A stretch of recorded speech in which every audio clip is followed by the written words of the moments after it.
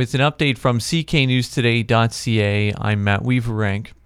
After one night of budget deliberations, Chatham-Kent Council has been able to shave off a little bit of the proposed property tax increase. Last night's talks ended with the proposed increase of 5.58%. That's down from the 6.35% they started at. As it stands right now, the increase would mean an additional $176 per year for the average homeowner. One of the biggest items that got the okay last night was the Chatham-Kent police budget. Council members approved the recommended 3.3% increase for that. Police Chief Gary Conn called it a bare bones proposal.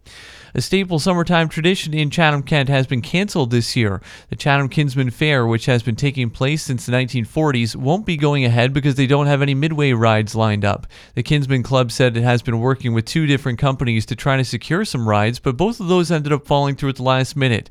The group then called a couple dozen other ride companies, but none of them were available, so the Kinsmen have decided to hold several other smaller events this year instead.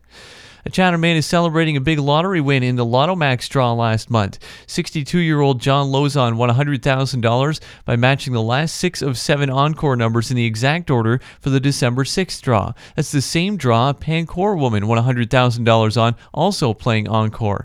Lozon said with his winnings, he's planning to buy a custom-made shed, complete some home renos, and invest the rest of his winnings for retirement.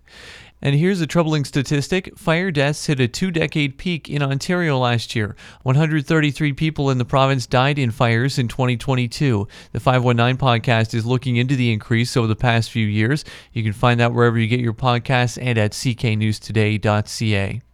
The Red Wings pulled off another overtime win last night, beating the Canadiens this time 4-3. In the OHL, the Windsor Spitfires lost 5-3 to North Bay. The Pistons beat the Brooklyn Nets in the NBA 130-122.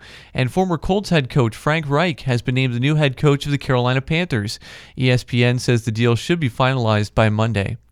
Cloudy today with a chance of flurries, windy as well, high of -2 Celsius. Light snow tonight and windy, the temperature rising to +2 by tomorrow morning. And tomorrow mainly cloudy with a chance of flurries and the temperature falling to -2. Right now it feels like -14. I'm Matt Weaverank. For more on these and other stories, visit cknewstoday.ca.